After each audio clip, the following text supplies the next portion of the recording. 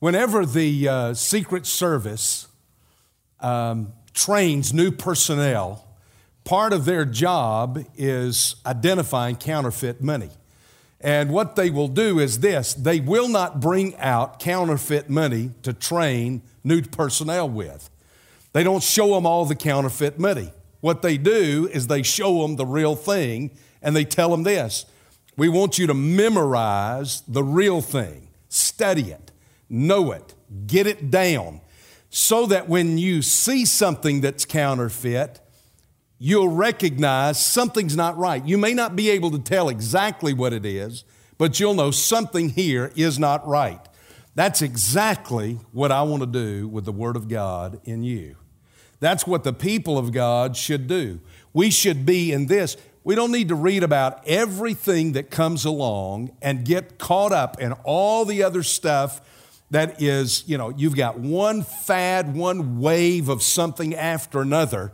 We need to constantly be in the Word of God so that when we come across something that's not right, we may not immediately be able to tell you this is what's wrong or that's what's wrong, but we will know something here just doesn't measure up to the Word of God. Well, that's exactly what Peter was doing in 2 Peter. If you've got your copy of God's Word in chapter 1, he wanted his people to know where Scripture came from. He wanted them to be so aware of it, so immersed in it, that they knew where the Word of God came from. So listen to what he says in 2 Peter chapter 1, verse 20. Know this first of all. Now this is what you know. No prophecy of Scripture is a matter of one's own interpretation, for no prophecy was ever made by an act of human will. This isn't a book that was made up by man, but men moved by the Holy Spirit spoke from God. Now, what Peter wanted them to know was this. He says, I want you to be immersed in the Word of God. Peter, if he was anything, was a good pastor. He was a good shepherd. All I've got to do is just look back one page in my Bible to 1 Peter chapter 5 and look at verse 2, where Peter says this: shepherd the flock of God among you. He's talking to, I think, the pastors, and he says, this is your job. You shepherd the flock of God. Now, what is that? There are a number of things that are involved in that. Debbie's going to talk about that for the next 4 weeks. To the ladies, she'll describe that, but there are two primary things that a shepherd had to do. Number one was he had to feed his flock. He had to feed them. He had to nourish them. He was the one that had to go out and find the food. That's why shepherds always out there with sheep, is because he's the one, as the 23rd Psalm says, leads them to green pastures. It's the shepherd who does that. That's the number one thing God gave to me to do in every church I've pastored, and that's this: I am to give the priority of my gift and ability and time and energy into teaching and preaching the Word of God. The second thing is guarding you. Do you know what you call a sheep without a shepherd? A snack. It's a snack. It's just waiting for something to eat it. So he's out there, and while he's looking for these green pastures, he's also noticing everything that's out there that would be harmful, anything that's predatory toward the sheep. And so he's got to guard the sheep from what would come in. I have to do that. And you don't know me well enough yet, but I guard very closely the pulpit of the church that God's called me to. You don't know, you guys don't have a clue how many people write me during the course of a day and want to come in here and speak to you. You just don't even know. How many folks want to come in here and speak to you? They want to come and pitch their ministry, their mission, their this, their that, or the other. They're always wanting to come in. I bet you I've turned down 3 or 4 today. I just hadn't answered them because I'm not going to let them do it. I don't have a clue who they are. I'm not going to let somebody come in here and fleece the sheep of God in this place. So I guard you against those that would come in here. The second thing is I have to guard you against your own self. I have to watch out for you when you won't watch out for yourself. Now, most of you think, well, I don't need anybody watching after me. Well, then I don't know why you're in a church and why you have a pastor. That's why God's put me here.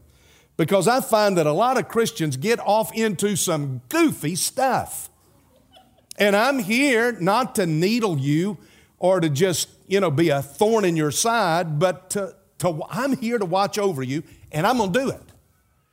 So that's what a shepherd does. So that's why I bring you back. This is what I think is the priority here. Listen, with Peter, do you understand that when Peter wrote this, when Paul wrote 2 Timothy, he was, we think, just maybe months away from being executed. When Peter writes 2 Peter, it's the same thing for him.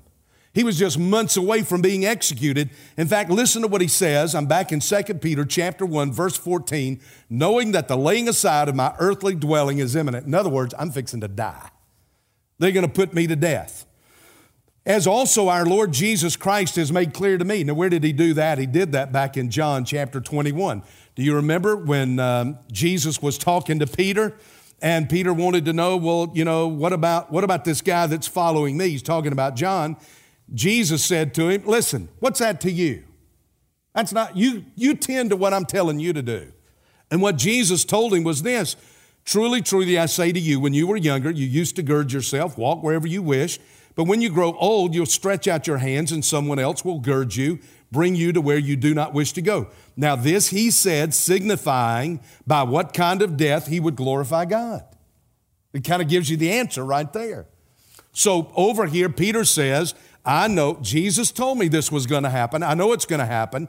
Verse 15, what does it say? Look for the next pope to pop up. No, that's not what it says. That's not his concern. He doesn't say, this should be my succession. This is how you will carry out the success. This is who will vote, and this is who you will vote for. He says this, I will also be diligent that at any time after my departure, you will be able to call these things to mind. He says, I am going to give you the word till they cut my head off. And at the point they do that, then I want to have given you the word so much that you know it. You can recall it. There you go. That's good. Y'all just sit there, okay? If y'all were Pentecostals, y'all be running around this room right now. Well, that's the concern of Peter, and it's my concern that you know the Word of God, because by Peter's day, there were already those coming in and challenging the Word of God. I'll refer to Gnostics from time to time, and at some point along the way through tonight, and maybe other Wednesday nights, we'll talk a little bit about that. There were Gnostics of every stripe. They were Baskin Robbins. There were 32 different flavors of Gnostics. Some believe this, some believe that, some believe the other. But let me just give you an example. Marcion was a very wealthy guy. He was a guy that operated in trade, shipped things in and out of that part of the world, and was influenced greatly by a Gnostic who, and by the way, a Gnostic is somebody who did not believe that Jesus Christ was God or a man. One set of Gnostics believed that he was spirit, but he just faked everybody out. They even said that when he walked along the shore, he didn't leave a footprint because he was spirit. He was not flesh, because flesh is evil. Well, there were those that believed that. There were others that believed Jesus was the man and Christ was the spirit. And these Gnostics would say that Christ came on Jesus at his baptism and left him before the crucifixion.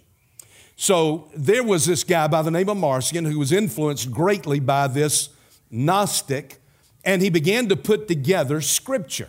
He rejected the Old Testament. He said the Old Testament God was mean, he was vengeful, and he didn't like him, so he just set the Old Testament aside. And he came to the New Testament, and he really didn't care for the Jews either, so he began to pull out of these New Testament writings. By the way, let me tell you, this is in 140 A.D. In 140 A.D., most of all of this was put together. The Old Testament clearly was put together by then. Most of the New Testament was already coming together by 140, 150. In 140, he begins to pull out. He pulls out Matthew because Matthew wrote from the perspective of writing to the Jews about their Messiah. He pulled out the Gospel of Mark. He pulled out Hebrews. He didn't like Hebrews. It was too Jewish for him. And so the Word of God was already under attack. So you go from that day, 140 AD, just after the death, not long after the death of Paul and Peter, and you go all the way to our day, and I keep referring back to a book called The Da Vinci Code by Dan Brown, and I do that for this reason. I think that that book has had a profound impact on a lot of people in the church, and it has had a real influence on Western civilization. That came out in 2003. In about 2004, and I think that was the launching pad for this whole new wave of atheism. There's been this rise of atheism in our day called the New Atheism. There are four men. They're called the Four Horsemen. I believe that book launched this. Oh, gosh, my mind just went. That's Sam Harris and Daniel Dennett right there on the bottom. And that guy just died not long ago. I can't think. Hitchens. Christopher Hitchens and Harris. Right? No? Richard Dawkins. Thank you, Rick. Richard Dawkins. Those four guys right there, four atheists, I think really were emboldened by Dan Brown's book. These four guys got together in 2007. His book came out in 2003. I think it launched all of this, and in his book, he not only denies the deity of Christ, but he also attacks the Word of God. On page 231 of the Da Vinci Code, there's a conversation by two of the major characters in the book. And listen to what they say about the Word of God. The Bible is a byproduct of man, not of God. The Bible did not magically fall from the clouds. Now, Dan Brown is right about that. It did not magically fall from the clouds, but he's wrong in the fact that it is not of man, it is of God, and God gave it to man. And that's really what I want you to look at tonight, and that's what I want to share with you over the next little bit. Dan Brown says you need to take the 27 books of the New Testament and just put them aside, because you need to pick up the 80 Gnostic Gospels. They give you a clearer picture of Jesus Christ. Now, I go back to say this about truth and facts. If you are free to make up your own truth, then the facts don't really matter. When he says you should pick up the 80 Gnostic Gospels, there's only one problem. There are not 80 of them. And if you don't believe me, let me quote an expert on that, Dr. Scott McKnight, who is New Testament professor at the University of Chicago.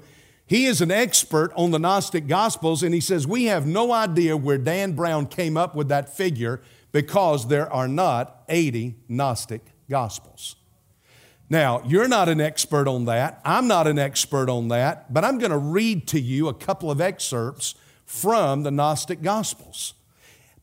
And I bet you can pick up that there is a difference between a Gnostic Gospel and the Gospel of Matthew, Mark, Luke, or John, or any part of the Old Testament or New Testament. So let me just give you just one, the first example of a Gnostic Gospel. Now listen, y'all listen up carefully now, because I want you to tell me, does this sound like Scripture? Here it comes. When Jesus was a boy, he killed a child by pushing him off the roof. That's hard to tell right there, right off the bat, right? When he was accused, he responded by using his power to raise him from the dead. In fact, Jesus apparently used his special power for impish personal reasons until he grew up, and then he used his divine powers to accomplish God. Now, does that sound like anything you've read in the four Gospels before? Did that tell you anything new about Jesus that you think is credible? Well, let me give you the second. The second is this. Now, listen to this. This kind of goes to the Old Testament. After the fall, Adam devised a plan for Eve and him to return to the Garden of Eden by standing in different rivers. He stood in the river Jordan for 40 days, and Eve, being weaker, was to stand in the Tigris for 34 days. But the devil appeared to her again, and she came out of the water on the 18th day, ruining the plan and incurring Adam's deep displeasure. That'll change your life right there, won't it? Number 3, inhale. This comes from the Gnostic Gospels that we're told we should pick up and read and put the Bible aside. Inhale, blasphemers are hung by their tongues. I'm not going to tell you what they do with fornicators. But if people are asked, listen, but if people ask God for deliverance, all of hell would be empty. However, no one is to know this, because if they do, they will sin even more. Now that's just goofy, folks. That just doesn't even make sense. I have read parts of Gnostic Gospels before. I am by no means not anywhere close to that, but I can tell you, anybody, my grandsons down here, I'm certain could pick up on the difference between a Gnostic Gospel and what is Scripture. Satan is a master deceiver. Master deceiver. Part of his deception is that he is not only a deceiver, he is an imitator and a counterfeiter as well. You need to understand that Satan deceives even, the Bible says, Jesus said that if the last days were not shortened, that even the elect would be deceived. That's how cunning he is. I've known through the years so many people in the church to be just completely deceived by something that Satan was sowing into their own lives. Let me take you all the way back to when you're introduced to Satan in Genesis chapter 3. And look there with me just for a few moments. Genesis chapter 3 and beginning at verse 1, this is where we are introduced to him. And this is the one, now I'm working towards showing you something, so just kind of follow along with me here. He is the deceiver. He's going to deceive you about the Word of God. Now the serpent was more crafty than any beast of the field which the Lord God had made, and he said to the woman, indeed, has God said, you shall not eat from any tree of the garden. Now does anything there just jump off of the page at you? You got a snake talking. Does that not get your attention? Now watch it this. The serpent was more crafty than any beast of the field, and the Lord God had made, and he said to the woman, indeed, as God said, you not only have a talking snake, that thing is talking theology now. Has God said? Indeed, did God really say this? It comes in the form of a question. It raises doubt in the mind. It raises this question, did I hear it right? Did I get it right? Did I read it right? You shall not eat from any tree of the garden. Do you know what he's doing here? It's called revisionist history. He is revising the Word of God. He's rewriting the Word of God. He's editing the Word of God. He's bringing doubt into the mind about the Word of God. We have a generation that is exactly where they are. Can I give you just an illustration? It's not even in my notes, and yes, I can do it. Did any of y'all see the movie Dunkirk? Do you know the story of Dunkirk? Did you see the movie of Dunkirk? They do it in the movie, and it is an actual part of the history when those some 350,000 British troops were there on the shores of France with no way to be delivered until this armada of boats come over and pick them up. They send back a one-statement telegram, but if not. That's all they send. That is, the British officer in charge of all the British troops there on the beaches at Dunkirk radios back a single telegram back to London, back to Churchill, but if not. Do you know where that comes from? Oh, come on, y'all. The 3 Hebrew children. We will not bow down. Our God will save us. But if not, we ain't going to worship anyway. People used to know Scripture that well. People used to know the Bible that well. Even soldiers on a beach about to be killed knew the Bible that well that they could send a telegram with all assurance, it'll be very clear, we are not going to surrender. That's what the British were saying. They can come and kill us. You don't have to come and get us. We are not going to surrender. They'll have to kill us all right here on this beach. But if not, If you don't get here, but if not, don't worry, we won't surrender. Man, boy, I could just, that's just good stuff right there, isn't it? Anyway, we used to know the Word of God that way. We don't know the Word of God anymore. Satan comes and he's such a deceiver and an imitator. He comes with this counterfeit. Now, let me tell you, everything that God has, Satan has got a plan for. Now, let me just give you an illustration. God has a plan for sex. Satan has a plan for sex. God's is fulfilling. Satan's plan for it will leave you tearing your hair out, wondering, will I ever find the perfect person that's out there that will finally satisfy me? God has a plan for medicine. Satan has a plan for medicine. It's called addictive abuse. It's called being addicted to medication. It's called being addicted to that medicine that God has a good plan for. God has a plan for music. Satan has a plan for music. God has a plan for your life. For I know the plans that I have for you, declares the Lord, plans for your welfare, not for calamity, to give you a future and a hope.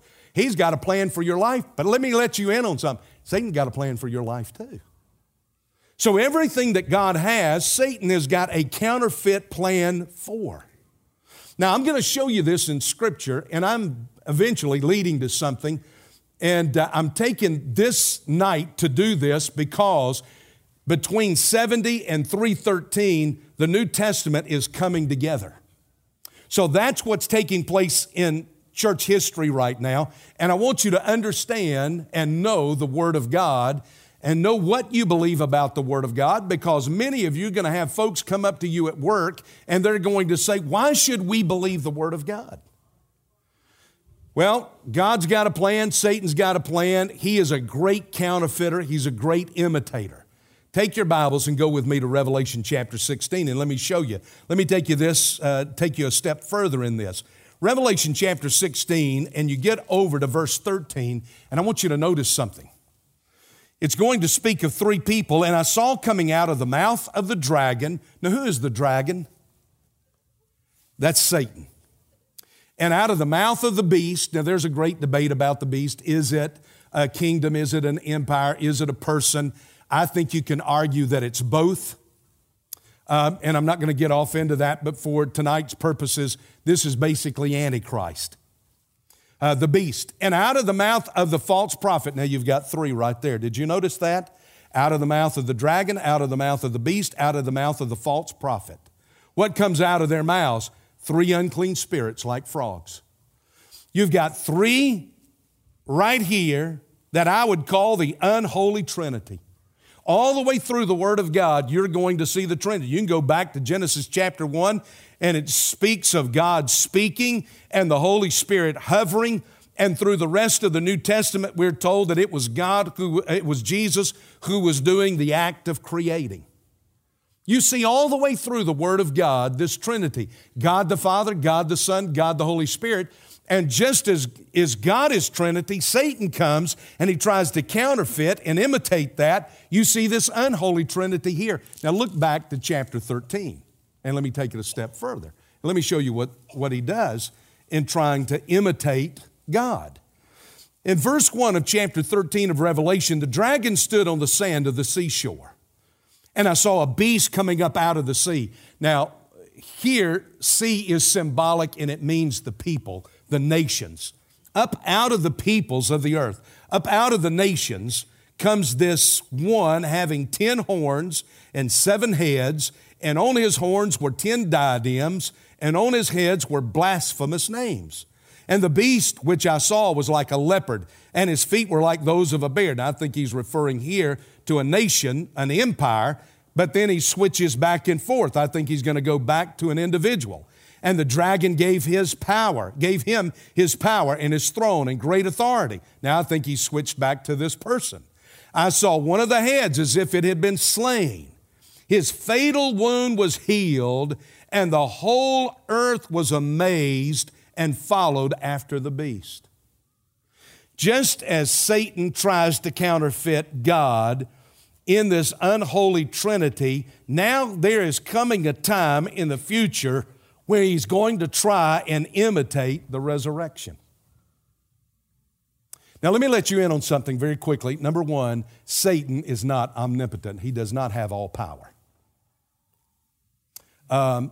You remember, he comes before God, and God looks at him. He comes in with the sons of God, and he looks at him, and he says, hey, devil, what you doing? He says, I've been to and fro in all the earth. And he says, have you noticed my man Job? And the devil says, he doesn't worship you for nothing. He says, you've given him all this stuff. If you take your hand off of his stuff, he'll curse you to your face. And God says, okay, you can touch his stuff, but you can't touch him. Now, this is, y'all, look, y'all ought to be taking a note somewhere. Satan doesn't have the power to do that. Only unless God allows him. He comes back when Job doesn't curse him because he's lost everything. And he says, skin for skin. You let me touch him. And God says, all right, you touch him, but you can't take his life. You can't take his life. You can touch him. You can make him sick. You can do all these things to him, but you can't take his life. God is omnipotent, not Satan. He's not omniscient. He doesn't know everything. I personally don't think Satan knows your thoughts. And you say, well, how in the world does he get at me so well? Because he knows you. He's observed you. He is not omnipresent. He's not everywhere at one time. He can only be in one place at a time. He's not God, so he cannot raise the dead. That's something God and only God can do. But he is such an incredible deceiver right here. Let me just read something to you out of 2 Thessalonians chapter 2. He is such a deceiver that he is going to be able to deceive the world. 2 Thessalonians chapter 2, and listen to this. For this reason, I don't have time to give you all the context, but just listen. For this reason, God will send upon them a deluding influence so that they will believe what is false. I could take you to Romans chapter 1 and show you the same thing, where man just gets to the place where he's just rejected God, that God turns them over. And listen, they will not worship the Creator. All they want to do is worship the creation and the creature themselves. So Satan comes and he imitates everything that God tries to do. He is a perfect counterfeiter. And so he's going to come and he's going to deceive you about the Word of God. He's come and he's deceived the world. That's why people by the millions will pick up something like the Da Vinci Code, read it and say, oh, this is truth. It is just a delusion and a lie. So that's all introduction. Y'all ready now? I hope you've got a pencil and something to write with, because I want to give you Scripture, and I want to take you through Scripture, and I want you to be able to see tonight what the Word of God has to say about itself. Go with me in very first to Exodus chapter 24. Now I'm going to give you a very quick, very brief, very clear outline of what Scripture has to say about itself. And this is going to be the Old Testament. I'm not even going to be able to get to the New Testament until after we come back after these next 4 weeks. Look with me at Exodus chapter 24 and verse 4. Look at what it says right there. Moses wrote down all the words of the Lord. Now, if you want to know how did we get Scripture, when did the Word of God come from, how did it come to us, look at what it's saying right here. Moses wrote down all the words of the Lord. Now, just follow that. Go with me to Deuteronomy chapter 31. Deuteronomy 31. It's the last book of the Pentateuch. Moses is about to die. He's speaking to a new generation. Deuteronomy chapter 31, verse 9. So Moses wrote this law and gave it to the priests, the sons of Levi, who carried the ark of the covenant of the Lord, and to all the elders of Israel. So do you see what's taking place? Moses is writing this down. Verse 26 of Deuteronomy chapter 31. This book of the law, take this book of the law and place it beside the ark of the covenant of the Lord your God, that it may remain there as a witness against you. So he's written now Genesis, Exodus, Leviticus, Numbers, Deuteronomy. He writes that and he hands it over to the Levitical priests, and he says, now you go in and you set this down next to the ark. You put it down next to the ark. It is there. The Word of God is there. And when you need to read the Word of God, you get the Word of God and you read it. It is there constantly as a witness. In fact, let me show you something. If you're still there in Deuteronomy 31, look at verse 22. So Moses wrote the song. That's the song that you read back in Exodus chapter 15. When they crossed over the Red Sea, God parted it, and then He covered up the Egyptian army. So Moses wrote this song. He wrote the song down and he taught it to the sons of Israel. That's the process right here, is what you're seeing. Look over at Joshua chapter 1. Just a page or two over. Joshua chapter 1, verse 8. This book of the law shall not depart from your mouth. What is he talking about? He's talking about the 5 books of Moses, the Torah, the Pentateuch. That's what he's talking about. This book of the law shall not depart from your mouth. You shall meditate on it day and night. Now go to the end of Joshua, Joshua chapter 24. And I want you to listen to what it says there about Joshua, verse 26. Joshua 24:26, and Joshua wrote these words in the book of the law of God. Now Joshua has written. Where did the book of Joshua come from? Joshua wrote it. And he's going to give it back to him. He puts it there in addition to the 5 books of Moses. Now watch, go over to 1 Samuel chapter 10. 1 Samuel chapter 10. Verse 25, then Samuel told the people the ordinances of the kingdom and wrote them in the book and placed it before the Lord. Folks, what I'm showing you is this. Very carefully, the Holy Spirit has left for us a word about how His word came to us. It's very clear. Well, where did the Bible came from? It came from men, just as Peter said, who were inspired by God, men of old, inspired by the Spirit of God, who wrote down the Word of God. Now let me show you this in the prophets. Go to Jeremiah. I'll give you a minute. Okay, you there? Jeremiah, chapter 36. This is a fascinating chapter. The whole chapter deals with the writing of the Word of God. Jeremiah is a prophet. You've got this crazy king Jehoiakim now, who is king. It's toward the end of the kings of Judah. They're kind of spinning out. This is going to be very close to the end here. And listen to what is said beginning in verse 1 of Jeremiah 36. In the 4th year of Jehoiakim, the son of Josiah, king of Judah. Josiah was a good king. Jehoiakim is a mess. King of Judah, this word came to Jeremiah from the Lord. Now the word came to Jeremiah from the Lord, take a scroll and write on it all the words which I've spoken to you. It's very clear. Now, if you're there in that same chapter, look over to verse 17. There's a guy that's always with Jeremiah, and his name is Baruch. Baruch is an amanuensis, a secretary. He's the guy that writes this down. And they come to Baruch. All of these religious leaders and all of these political leaders come to Baruch in verse 17, and they ask Baruch, saying, tell us, please, how did you write all these words? Was it at his dictation, at Jeremiah's dictation? And Baruch said to them, he dictated all these words to me, and I wrote them with ink on the book. It's very clear. It's not speculative at all. Well, Jehoiakim does not like Jeremiah. He does not like what Jeremiah has written. It doesn't fit his truth narrative. So he has his aide. There's a guy by the name of Jehudi who stands there and reads the scroll of Jeremiah to the king. While Jehudi had read 3 or 4 columns, the king cut it with a scribe's knife and threw it in the fire that was in the brazier. Now, here is what that was. You had a floor like this, and they would have an indention in the stone. There would be this little indention there. I've seen them in ruins of places, just a little indention, and they would put live coals in that indention, and you would pull your chair up to it, and you had a space heater right there. There was a space heater.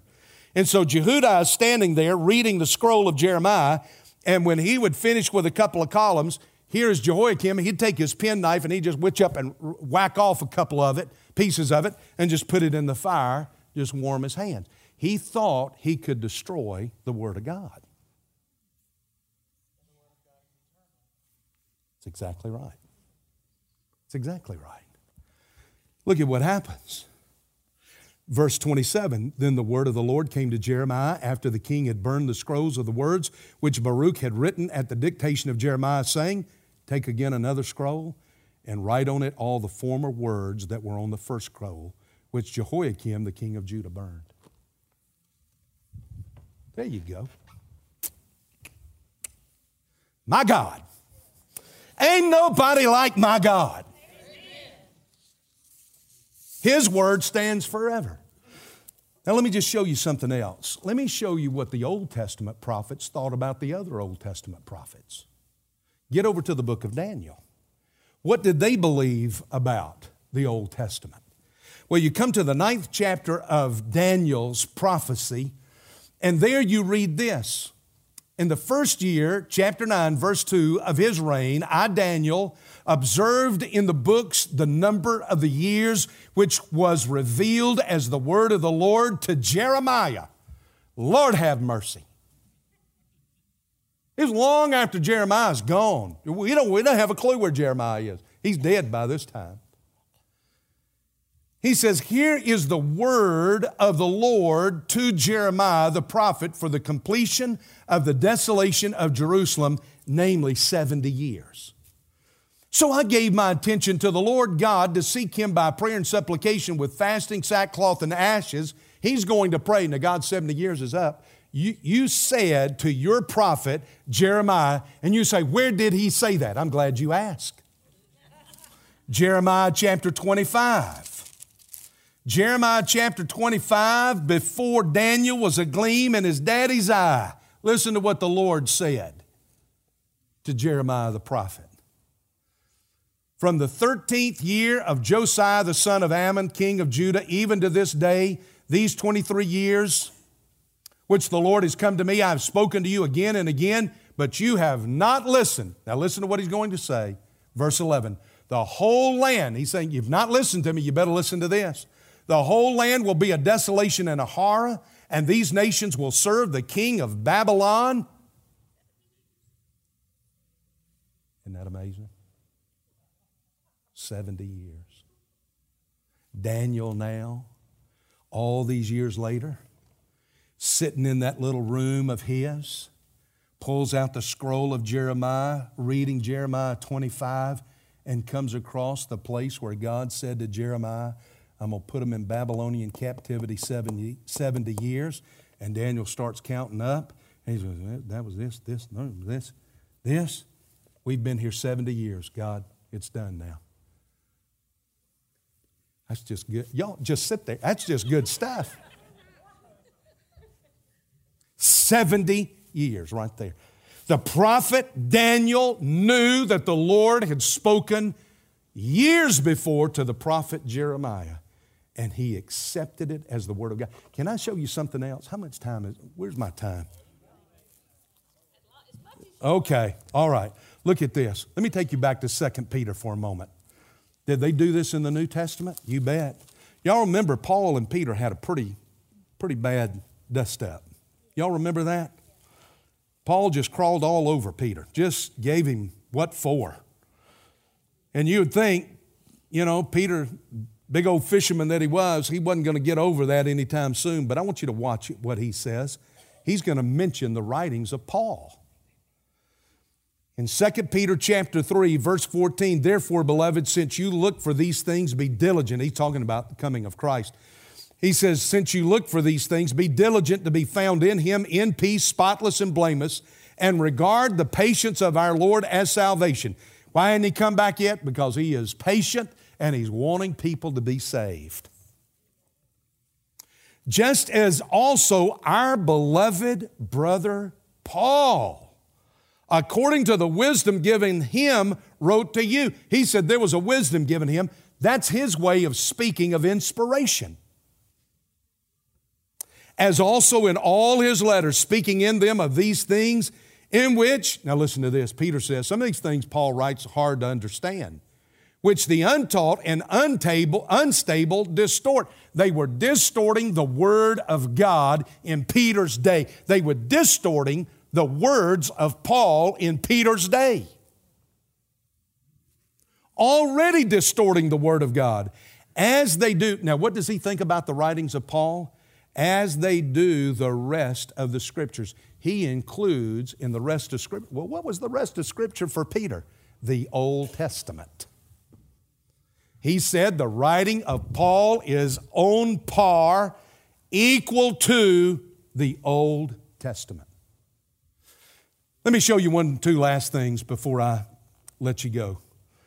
Let me take you to Acts chapter 4. Peter and John are turned loose. They've been arrested for preaching. They're turned loose. They go back. They're so excited. They get all their companions in Acts chapter 4, verse 23. And they just start praising the Lord. Verse 24, when they heard this, they lifted their voices to God. When they heard what had happened to Peter and John, all their companions lifted their voices to God with one accord and said, O Lord, it is you who made the heaven and the earth and the sea and all that's in them. Now watch this, verse 25. Who by the Holy Spirit, do you think they understood what inspiration was? Watch this. Who by the Holy Spirit, through the mouth of our father David, your servant said, and they quote Psalm 2. These Hebrews in the New Testament, just after the birth of the church, understood that the Holy Spirit, it was not David who was speaking, it was the Holy Spirit who spoke through the mouth of David, who was the servant of God, and they quoted Psalm 2. It didn't come about at the Council of Nicaea as a demand by Constantine that they put these books together and let's say this is the Word of God. It was long the Word of God before that.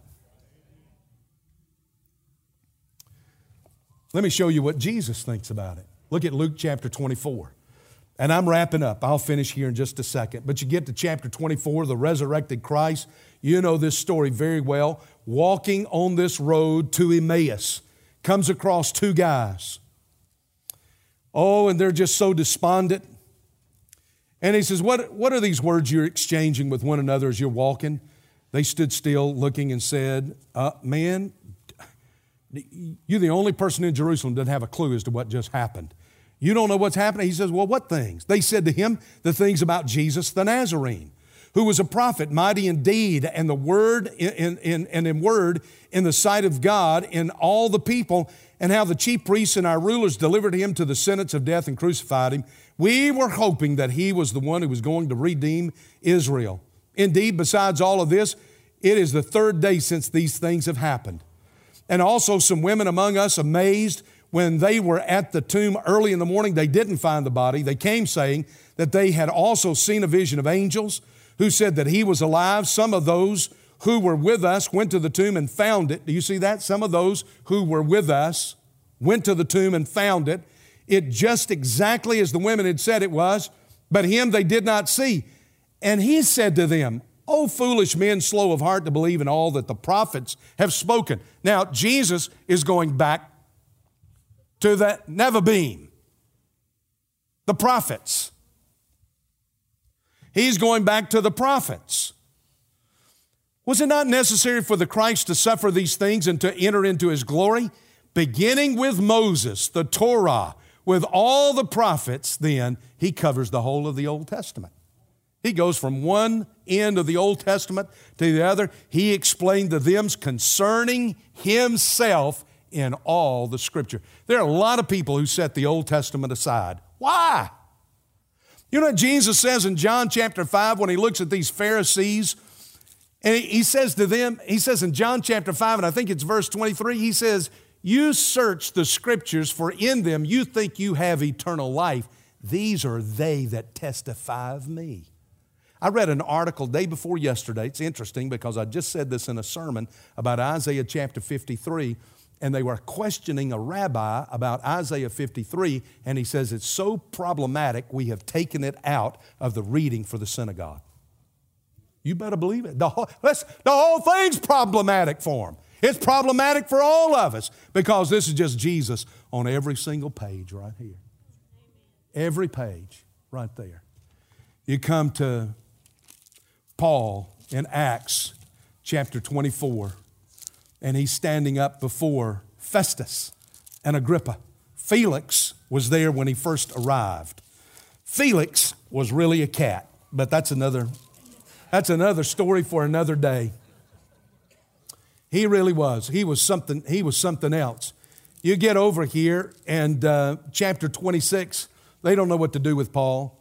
Festus has been recalled by Rome because he was so harsh. Felix comes in. He's kind of like a governor. He doesn't know what to do with Paul, so they wait until Agrippa gets there.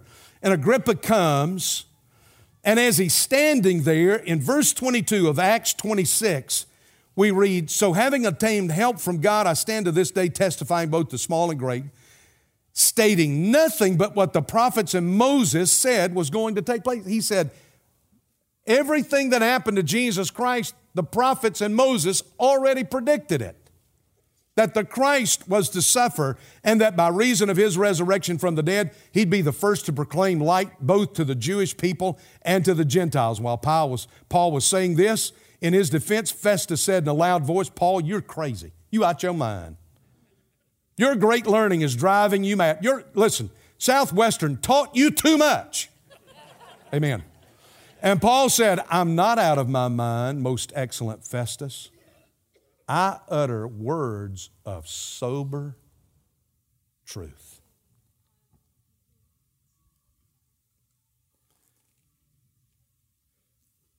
Counterfeit? I think not.